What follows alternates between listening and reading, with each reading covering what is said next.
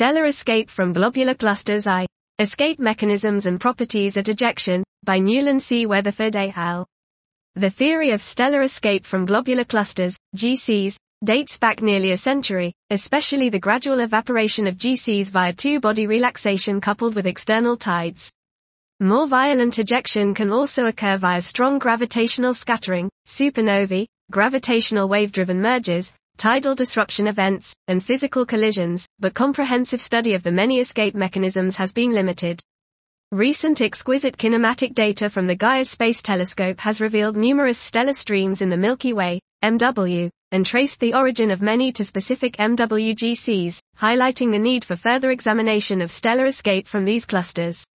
In this study, the first of a series, we lay groundwork for detailed follow-up comparisons between cluster Monte Carlo, CMC, GC models and the latest Gaia data on the outskirts of MWGCs, their tidal tails, and associated streams.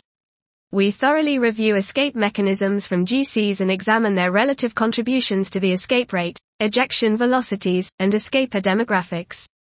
We show for the first time that three-body binary formation may dominate high-speed ejection from typical MWGCs, potentially explaining some of the hypervelocity stars in the MW.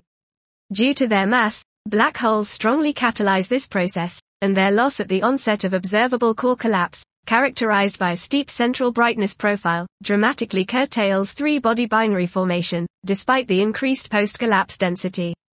We also demonstrate that even when born from a thermal eccentricity distribution, escaping binaries have significantly non-thermal eccentricities consistent with the roughly uniform distribution observed in the galactic field.